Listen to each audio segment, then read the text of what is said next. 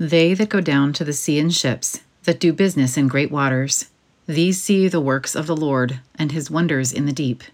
So begins Psalm 107.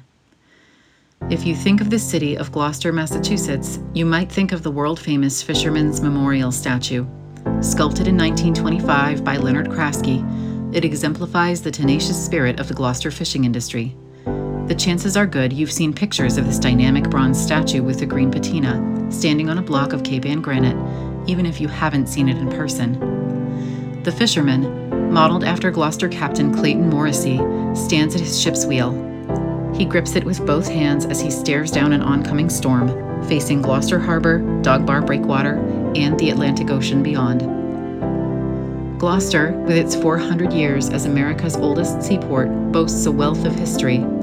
Join us as we learn more about the untamed, authentic spirit of this community and its people. Thank you for listening to Business in Great Waters.